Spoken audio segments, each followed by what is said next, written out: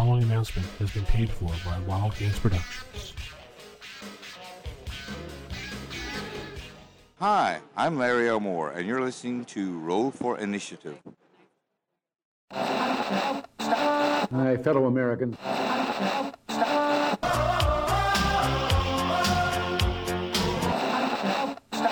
This is Max Headroom, and what you're about to witness is one of the most sinister-sounding intros to a trailer.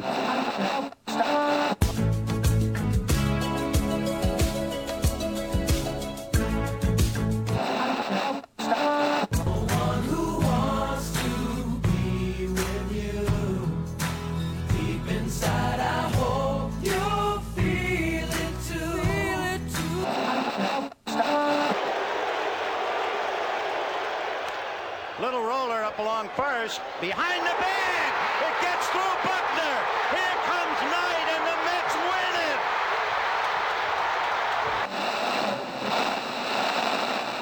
win it! This is the Roll for Initiative podcast, where 1E is the place to be.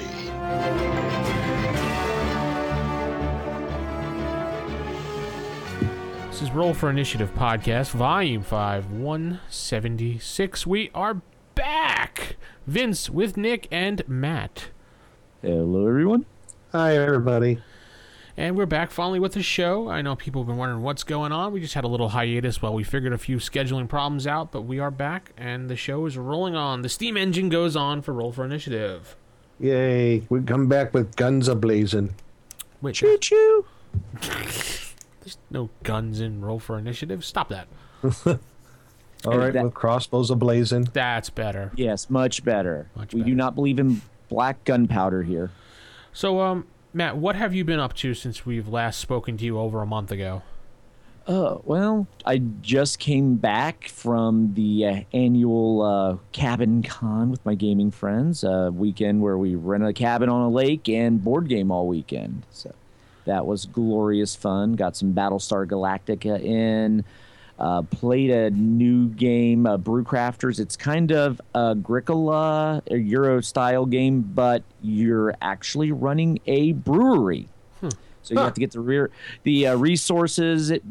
You buy the resources, you make your beer, you sell it, you make money, you score victory points, and you build up your brewery. And so that was really fun. Yeah, it sounds kind of to those Euro. Yeah, I want that game.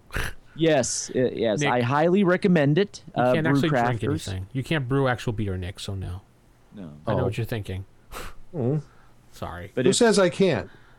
Sure, you can if you want to. Sure. I have a microbrew set here. Okay. well, Cool. there you go. You could actually run your own. Maybe we need an Yay. RFI branded beer. Oh, that'd be cool. Yeah. Yeah, some sort of dragon ale mead brew. Maybe you... Hey, I know, Nick. You can hook up with that Blackstone guy and call Blackstone's Beer. Yeah, there. What? Oh. Sure. Okay. And Blackstone's Vault would be the private selection. Yeah. With a private reserve, yes. Mm. Yes. But you have to find him because, he just collects a paycheck and runs away, so... Right. He doesn't Yeah, he's- run away. He gallivants. Oh, Gallivants away. He gallivants while... And laughs maniacally. And he has a cape. I'm envisioning him wearing a cape. And a since I've top never hat. Yes. No, not a top hat. No top hats. No? Does he got the curly mustache that he twirls like Snidely Whiplash? Yeah. So, Nick, what have you been doing in the past month? Let's see. Been doing my Castle Greyhawk campaign and used first time used Roll20 Yeah.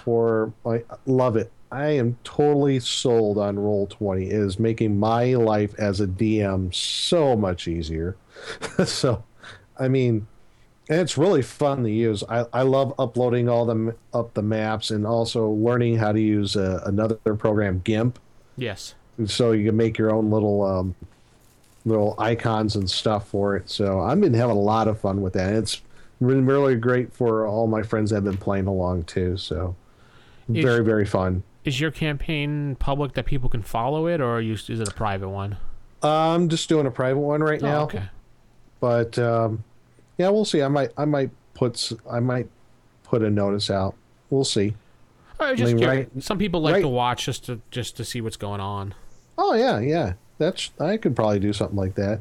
I mean, right now I got 10 players now, Wow. something like that. Yeah, it was even before they stepped into the dungeon. I mean, one of the youngest players, obviously a very inexperienced player, is playing like a second level fighter, and he does random stuff. Just I can't explain it, but he did something rather silly by kicking the high level NPC thief in the face. I'm like, why would he do such a thing? I'm like, okay, you go right on ahead. And he learned his lesson with having the thief stab him in the gut with a poison blade. So it's like, you don't do those things. Yeah, really. Bad monkey. Hey. So he but he learned his lesson. At least I hope he did. But yeah, overall it was great. Had a real good time. Cool. Yep. How about you, Vince? What have you been doing? Taking care of life, things like that. I've been playing in a local game here at the Reaper store, actually. Called East Texas University, made by Savage Worlds. I mean, I looked at it at first and I'm like, it looks kind of corny, but I mean, the game was described to me as Buffy the Vampire Slayer meets Scooby-Doo meets Saved by the Bell. Okay. So basically, in this game, you're a bunch of college students dealing with the paranormal at East Texas University. And you still have to go to school and take tests and everything. Oh. So first I'm like, meh, that sounds like it's going to be just lame. And then a bunch of other people online were like, no, stay away from that game. It's just stupid. So, I like to defy the authority. So I actually went and sat in the game, and I had a blast because it was so much fun being a college student and being, a jock with a baseball bat going after a ghost. So, yeah, so we had to figure out the mystery of one of these dead spirits that was still haunting the campus, and then we had to take our midterms, and I passed, so, Oh, yay, good. Yeah. It was a fun time. It was a good break from the normal game, and I'd probably play it again if the guy ran it again, so. That sounds fun. It's different. Yeah, Why not? It's different, yeah. It's I like, paranormal, supernatural type games, so that was kind of fun. Mm-hmm. But that's what I've been up to. I wonder what Is it kind of tongue-in-cheek, I guess, for the most part? Yeah, big time. It's one of those type games. Okay, cool. It's fun. It's a lot of fun. I mean, the dice system for Savage Worlds, I only played in a couple Savage World games, but I like the combination of different dice and how it explodes and everything, and how you can use bennies and stuff. It was a different from the same old roll d20 type thing. So yeah, that sounds cool. Yeah, I enjoyed the session I played in. So yeah, and I played in a couple first edition games at the local store, and then painted some minis while there. What's really cool about the Reaper store is that buy any mini in the store you want, you can go in their painting room and use their paints to paint it however you want and take as much time as you want. Oh, shameless plug. Yeah. Here we go. Free painting supplies, I'm there. Yeah, that's pretty sweet. They have a club there that meets every Saturday and Sunday. You can go there and spend as much time as you want, use as much paint as you want to get your project done. As long as you buy one of their minis, they don't care. That's pretty darn cool. Yeah, that's awesome. And there's no fee either. Like, you don't have to pay a monthly fee to join the club. It's just, hey, you show up. Wow. And they have people there that have been doing it for so long. They're kind of like the advisors, I guess, or experts. And they'll show you. They're like, oh, maybe you should do this or that. And the setup is great too, because you have little places you can place the mini on, so you don't get paint on your hands, and you have a magnifying glass thing in front of your face. Sounds like they go all out. Oh yeah, they have an entire room dedicated to this. Nice. I liked it a lot. I mean, I painted a couple of the Reaper Bones stuff that they had that were just white, so I wanted to paint them. Most people don't paint them, but I was like, I want to try painting it. Sure. Anyway, so Traveling Matt, what about you? Matt already told us what he did. Yeah. You did? Yeah. Oh, yeah. Because remember, I was in a cabin with a bunch of board games. Oh, that's right. Sorry. Oh, my goodness. I need some sleep. Yeah, Nick is tired this week, folks.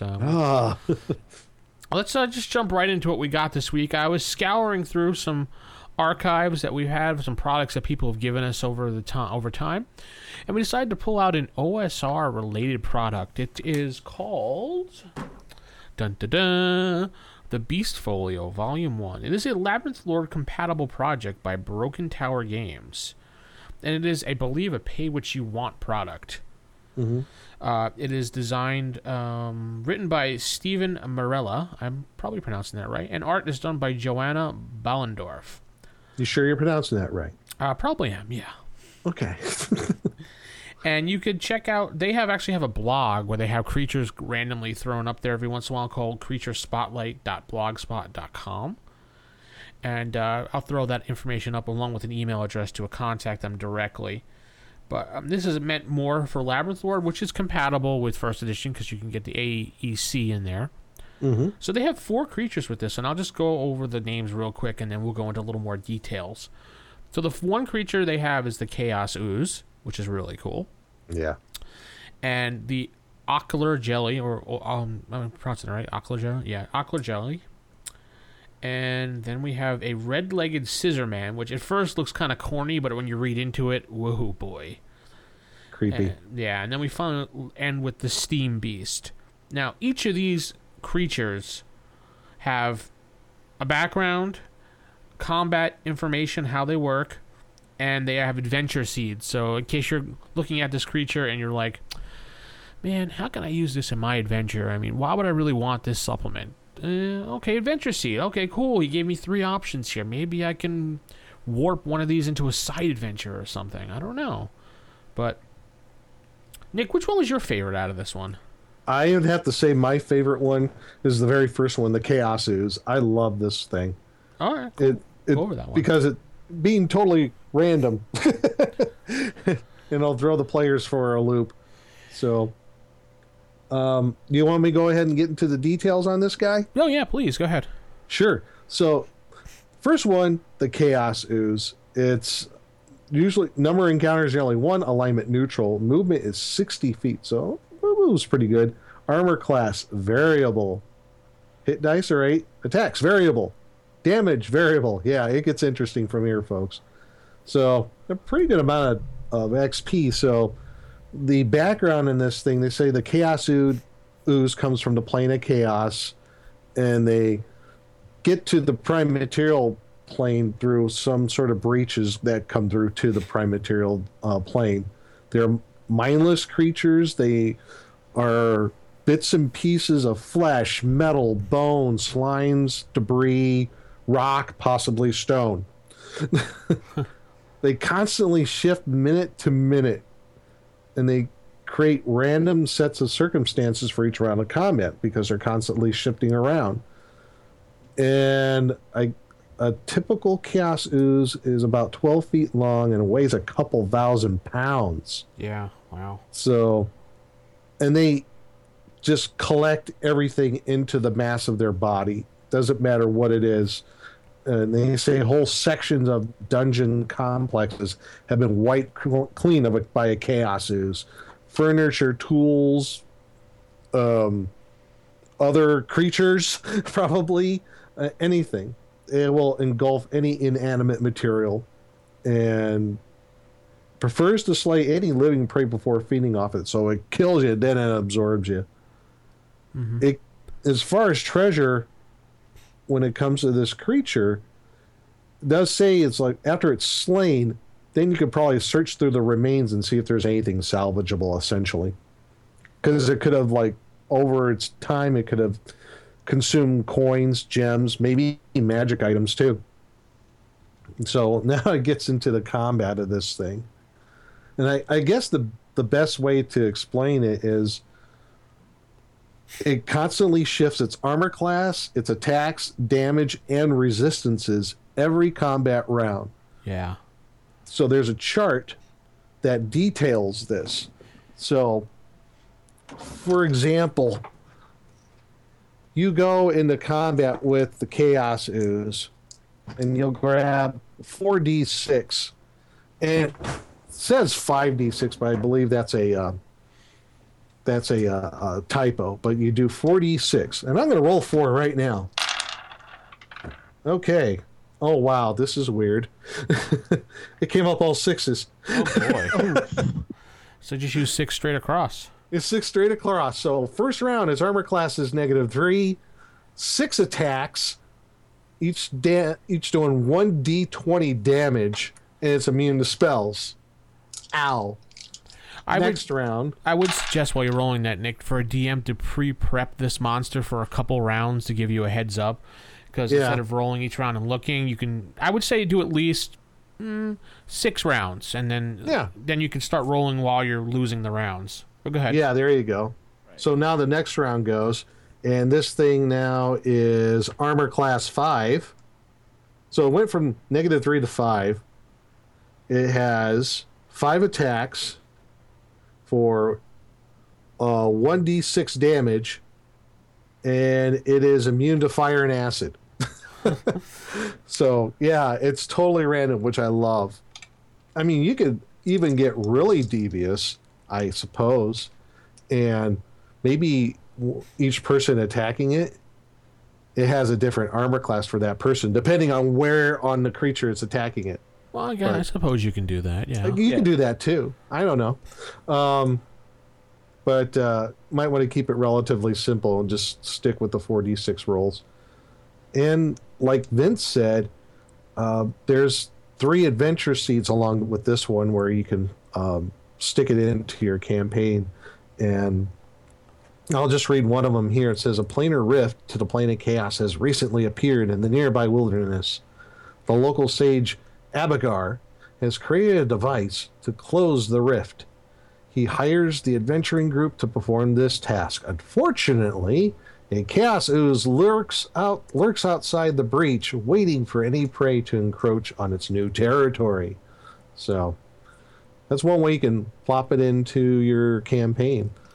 And I've actually read this one. I'm like, I know exactly where this is going to go in Castle Greyhawk. I got the perfect spot for this thing. I do. Now, like in any other ooze, it can engulf, which we glanced over real quick. I just wanted to go over that real quick. And you have to make a dexterity check to get out of the way. And if you fail, it engulfs you and you take 2d6 points of damage as it begins to rip apart your body and meld into the chaos ooze form. So if you want to break free, you got to roll a strength check each round just to break free until you're pretty much dead and absorbed into this monstrosity. What a horrible way to go. Really. Yes. So Matt, what's your favorite creature out of here? My favorite is the one that gave, just when I read the description, it just gave me the creeps. Mm-hmm. It was the red-legged scissor man. Oh, yeah. Yeah, because when you look at the picture, you're like, okay, this looks kind of silly. Corny, yeah. He's got these long... It's a creature that's got this long, humanoid, long, extended legs, almost like he's on stilts. Got a big top hat, bushy beard, looks like a suit coat. And then instead of fingers, it just has like scissor blades in the place of its hands. Blades, yeah. Yeah, and you're like, okay, this is just going to be silly. Then you read the description. This creature, it goes around collecting thumbs. It doesn't kill people. It just cuts off their thumbs. Because he wants thumbs. He just collects thumbs, yeah. He collects thumbs. That's his goal. He wants thumbs. He's the mob. So that's his thing. It's his thing. He's a fae, which when you look at him, you're like, yeah, that cutting off thumbs seems very fae-like when you get down to it. Because they're just tall, mischievous fae who delight in fear and terror, and lopping off thumbs. Yeah, that's pretty much it. There's a reason the mob does that type of thing. Cuts off thumbs. Fear, terror. So this could even be the mafioso. They're the mob enforcers of the Fae realm? Yeah. Lopping off some thumbs. Yeah. You didn't bring the right amount of treasure. Sorry, we're going to need to take some thumbs as payment. Snip, snip. Yeah. And these creatures, they're 7 feet tall. So they're this giant lurking. They're almost, if you envision like Slender Man in build. It's yes. And also, the ends of their arms, the scissors, they constantly drip in blood because they're always lopping thumbs off. And then they're also very stealthy because they can hide in shadows and move silently at 90%. So they can be stalking you for a while until you fall asleep at night and you wake up with no thumbs. Oh, yeah. They also have invisibility at will. Yeah, I read that. I'm like, oh, great. Yeah. So We got they cast invisibility at will? Oh, sorry. Yes. Yeah. Yes. Yeah. Will is now invisible.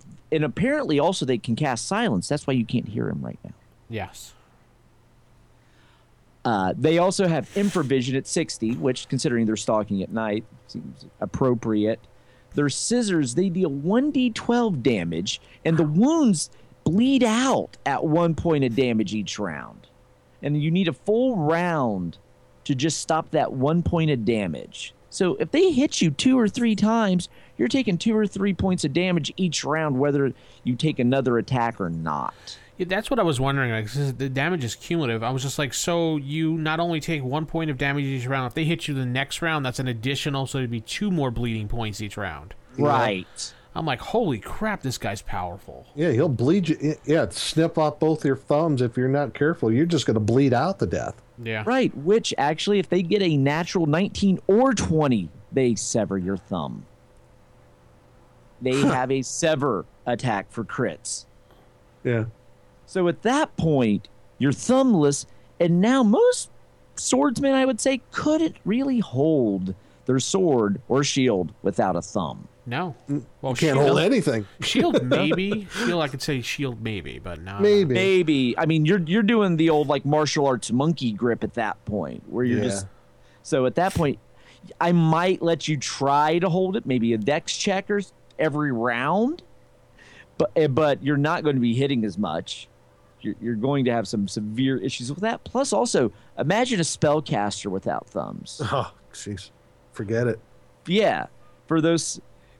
When you need those elaborate hand motions, if you don't have, are your spells written so you don't need thumbs? Mm-hmm. So just by lopping thumbs off, you could neuter your spellcasters. Yeah. So you can get your thumbs back though with the regeneration spell once they're severed. But Well, that's nice. yeah, that's not. Yeah.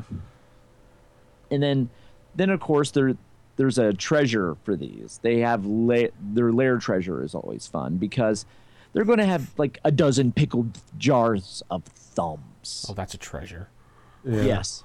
Well, perhaps if you're trying to get the thumbs back to their owners, so you can like bring back the thumbs so they can regenerate.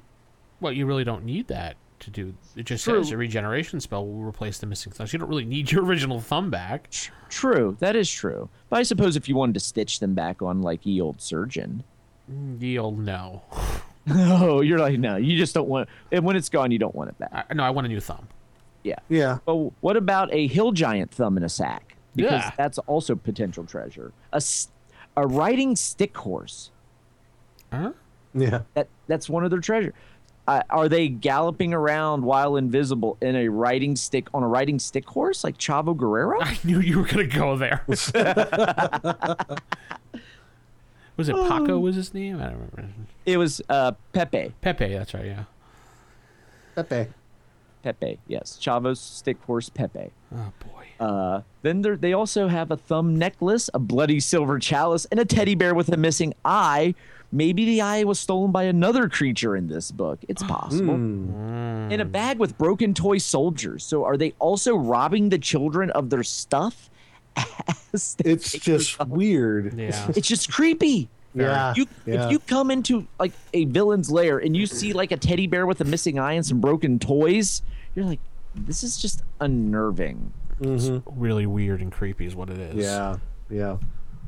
Right. And then it has the adventure seeds too, like the Baron's daughter was recently cursed by a nasty old witch. Her hair grows uncontrollably and can't be cut by the sharpest blades. So the rumors of this fey scissored hand could cut her hair. So Amongst you other now things. have right. So now you have to capture the thumb collector, take him to the Baron, and hope he's willing to cut her hair and not her thumbs. Huh. That's the plot. So This is just like some sort of twisted Tales from the Crypt. Is this Rapunzel you're working with, or? Yeah, apparently she's got the Rapunzel curse. Yeah, something like that. Yeah, or you stumble, or the other is you're traveling through the forest. You come to a village. All the children have no thumbs. Oh, Yeah. Oops. That's okay. Yeah. No problem. Or you get hired by the constable to solve this grisly assault scene at a household. So you can, I don't know. This creature just seems like it should be like wandering through Ravenloft, doing Yeah. its thing. yes. Oh absolutely. yeah, I can picture Yeah. that part of a Ravenloft campaign. Right, just going around terrorizing a village, lopping off thumbs, collecting broken toys. And it's only a hit dice 4 creature, so I think this is pretty powerful for a hit dice 4 creature. So Yeah, because the power comes from you can't see it. It's invisible. Yeah. It's stealthy. so it's John And Cena. if it can't hits see you, him. you're probably going to bleed out. Does he put his hand in front of his face and wave it back and forth? Yes, you can't see me. Anyway. Oh yeah. Oh, and I forgot to mention its movement's 150 feet. Ah! So it's quiet and quick, and chaotic evil. It's the Fey version of Predator. Yes. Basically Slender Man with just this creepy ability. Yeah. Yeah. Right. Because if it had the bleeding out and just killed you, it's one thing. But when it just wants to get your thumbs, it just makes it more unnerving. The severing of appendages is far more creepier than just wanting to kill you. I like the little thing it has. The door flew open. He ran. The great long red-legged scissor man. Snip snap, the scissors go. And Conrad cries out, "Oh, oh, oh!" Snip snap snip. They go so fast that both his thumbs are off at last. Yeah. Yes. Nice I love little that little poem rhyme. there, yeah. Yeah. I You can know even see what? going into a village and the children are singing that rhyme. Like a Freddy Oh. thing. Yes. And yeah, I was just kind of thinking something like that. Remember we're kind of talking about Slender Man. If everybody knows the kind of the myth behind it, how it was generated. If you talk about him, if you write stuff about him, he'll actually come around towards you. Maybe the red-legged scissor man could be the same way. So he's like Candyman. Yeah, think about it. Candyman. That would be Bloody creepy Mary. as hell. Yeah, the kids could be like, 1, 2, the door open to you. 3, Yeah. 4, enter the red-legged scissor man through the door. I don't know, I can't rhyme it, but Yes. Something like that. But 4, yeah, wouldn't 5, that be snip, snap, something? there your fingers go. Something's cheesy like that. Right. Or they just say, "You better be good, or the red-legged scissor man gonna get you." You know, that's funny. Every time I read this, it reminds me of a thing what my parents used to do, or I should say my great uncles would do, and my parents and my grandparents. They used to always, when we didn't go to sleep as little kids, they used to always say, the Indian woman was going to come and hang you by your thumbs outside and then take you away. Oh, how nice! Yes. Yes. Little kids, that's how they used to tell us. Go to sleep while the Indian woman, and then they would go, ooh, by the bottom of the steps. And I swear to God, my uncle would go, "Whoa," like that at the bottom of the steps just to make us all scared so we'd go to sleep. This just reminds me of that. I don't know why. I just, Oh my yeah, god! I had torturous family, so. That's okay. Boogeyman's gonna get you. And I did also appreciate the one line where it says, once he collects all the thumbs in a village, he'll leave them alone. Yeah. Oh. He moves on to a new place. How Yeah, nice. he moves on. Yeah. So He's bored. all you gotta now. do is give him My work's thumb. done here. Yeah. I'm gonna move on to this place called Hamlet. Yes. I heard they got some really good thumbs over there. Yeah, good eats. So the creature that I liked out of this was the ocular jelly, and I like it for the Yeah. simple fact it looks like a big giant jellyfish floating in the sky, and it has all these eyeballs inside of it because that's what it basically does. It's like a scavenger, like kind of like a crow or something. It just follows along bigger creatures and just sucks the eyeballs out of the dead whatever's left over, and it just absorbs them as food. Like it'll kick an eyeball and it'll nourish it for like a week or so. They're only about 3 feet tall and they're about 40 pounds. It's an armor class of 8, a hit dice 2 creature, but it has 6 tentacles which attack at once. And it only does 1 point of damage per tentacle. But the bad thing about this creature is it's allowed to focus on one individual and use his telekinesis to rip your eye out. Yeah, and then it just takes the eye and it assimilates into its body. Let's see here. Does it say how it does it? Oh, yeah. It's just basically, as far as I can tell, it's just an attack, right? I didn't see anything else. Yeah, you get like a save versus paralyze. Ah, yes. Save versus paralyze, and then if you fail, he pulls the eye right out of you. You make a system shock, or you fall and if you fail, you fall unconscious for 2d4 turns, and he'll just rip your other eye out anyway at that point. If you still pass your system shock, he'll do it again, and you get a -2 through anything going forward for attack wise. And now you do a system shock roll minus 20%. And if you fail, you go fall to sleep for 3d4 turns. Now, if you lose both of your eyes through this really nasty creature, you're considered a blind character at that point. So blind rules do apply. And I was looking at this, and the only way to get your eyes back is to find the eyes inside the creature, put them back in your socket, and have someone cast a cure spell on you. Wouldn't regenerate new eyes for you, or that? Yeah, I think regeneration would work too. But they just made it a little easier to get your eye back than your thumbs with the red-legged scissor man.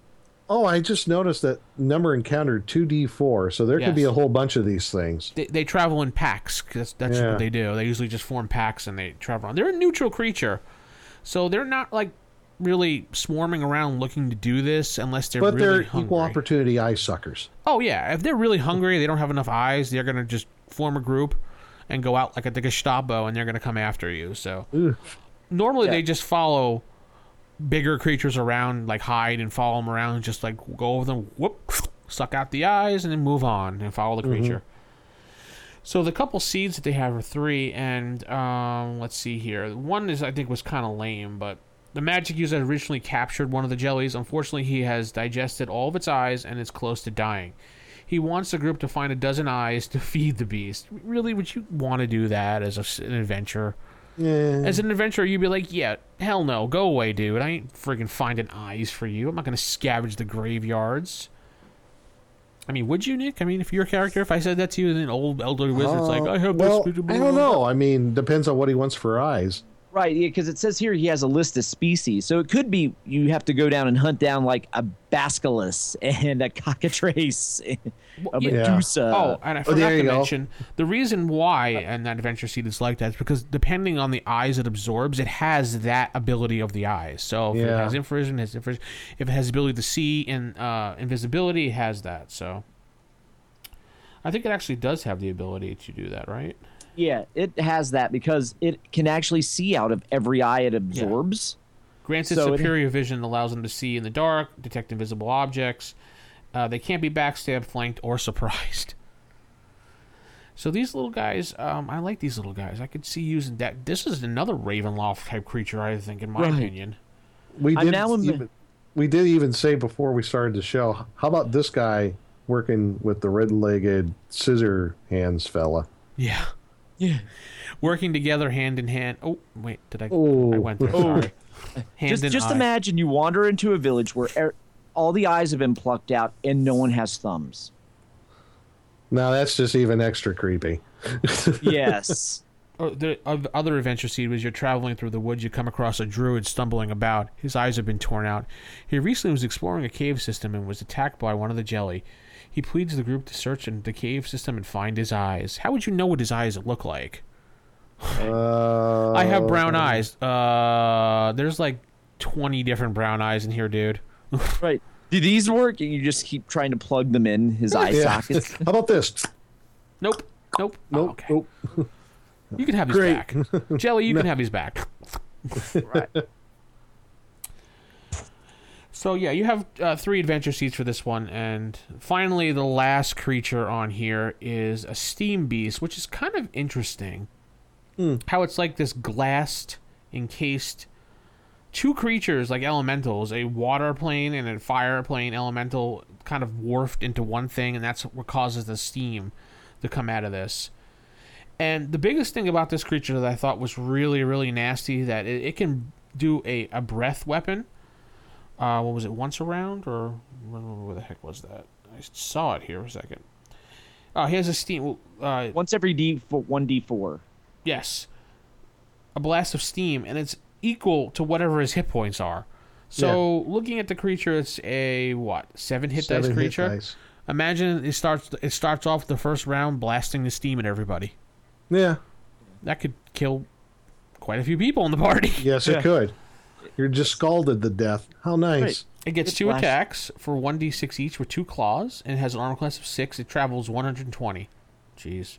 Its chaotic evil and number of appearing is 1, listed as 2d4 though. And don't forget though, when you How does that happen?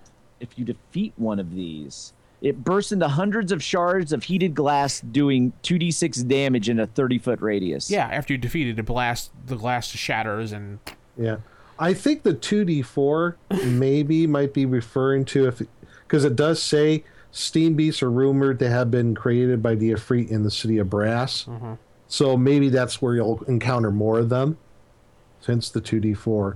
Right, where the steam beasts are made. Yeah. Steam Beast Factory. yeah. Or somewhere in the city of Brass, because they said they were used as guardians. So, They normally roam the inner planes, it says as well, but I wonder, I guess you can say like one to kind of escape through that portal that the jelly came through, maybe. there you go. And hand in Yeah, hand. that chaos ooze. So, which one of the adventure seeds do you like out of that, Matt? Oh, out of this one, let's see. Well, there is the Clan of the Fire Giants there's nothing like having a giant fire giant wanting to attack a village, and this is their first doggy. wave of attack. They send their doggy out to attack. Woof. Yes, these are their pets. Apparently, they have these merged elementals and glass things. So that was fun. And then the other with the fire marshes of Abu Tar lies a barrow mound that houses the tomb of the great Ifrit Lord. So basically, you're a tomb raider at that point, and it's guarded by 4 of these steam beasts. So if you wanted to go on a treasure hunt, you always have that. And then the last one is you just need to get a ring of fire resistance, and you go to the fiery place, and these things are rumored to be there. But yeah, I think either because you could have some fun with the fire giants wanting to take over the village. You could even throw it into against the giants with all of that whole story arc. Throw some of that these would be in there. interesting. Yeah. That would be unexpected. Yeah. You're like, we're doing against the giants. We know what's coming up. What are these? I don't remember the giants having pets. Or at least not pets like this. Yes. All right, so overall rating, I'll start myself this time first. Beast Folio, done by Broken Tower Games, the Labyrinth War Compatible Project, BF1, Volume 1. I'm going to say I like these creatures a lot, so I'm going to give it a big solid 4 out of 5 swords. I enjoyed this thoroughly. I'm giving it the 1 drop down because of the typos and the confusion on a few little details. I think you fix those up, it'd be a tight product of a 5 of 5. Nick, your thoughts? Totally agree. 4 out of 5 swords. And for the same reasons. Minus the typos and stuff, if they weren't there, I would definitely give it 5. But yeah, I could see good uses for all 4 of these creatures. Matt? Yeah, and I'm going to be a broken record because I absolutely agree with you guys. This is a definite 4 out of 5. When you look at these creatures, the ideas in your brain just start turning, and you're like, "Ooh, I could use it in all of these existing adventures and modules just to put a different spin on them." Not to mention, all these are very creative and spark so many different like adventure hooks for me that I'm like, this is great. But again, though, it just needs that little extra coat of polish on it to make it a 5-star product. Like just a little bit of editing, and it's there. Mm-hmm. So it's a pay what you want, so why not go over there, throw them a buck, and give them a good review on RPG Now, or Drive Through, whichever one you prefer, even though they're the same company. I never know. Do they have other volumes of this series yet? I didn't see anything else, but then again, I really wasn't looking, to be honest, Nick. I mean, I saw that someone sent it to us via email. Oh, okay. Well, we'll poke around some more. Maybe there is. Yeah, it actually wasn't even the owners. It was just someone's like, hey, this is a cool product you guys should look at. I used it for one of my campaigns. I believe it was, if I can look on the email real quick, his name was John, I believe. I don't remember. He didn't put a last name. So, John, thank you very much for that. And we got to reviewing it, and a little later than we suspected, or your email sent. But, hey, we got to it, right? That's what counts. Yep. So I guess that's going to wrap up the show this week, and we'll be back with some more. If you have any products you want us to review, we'll be more than happy to, because we enjoy the OSR products made by the community. So you can give us an email, rfistaff@gmail.com, or hit us up at 570-865-4210, where we have orcs standing by. Yes. Yeah, because we had that whole incident where the kobolds and Yeah, they just went on strike, so we had to hire new people that were, not as smart. Yeah. So Pig-faced orcs, too. Yes, pig-faced We orcs. spare no expense. Yes, they're not the disgusting ones or the ones that look like the Lord of the Ring ones. These are just the pig-faced dopey ones.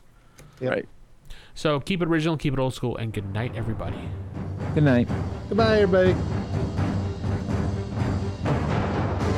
The Roll for Initiative podcast is a production of Wild Games Productions in association with D20Radio.com. You can visit us at rfipodcast.com or contact us on our forums at osrgaming.org or even by calling us at 570-865-4210. This podcast is produced for entertainment purposes only. All other uses are prohibited. And remember, if your magic missile spell doesn't automatically hit, you're playing the wrong edition. Thanks for listening, and we'll see you next time on Roll for Initiative.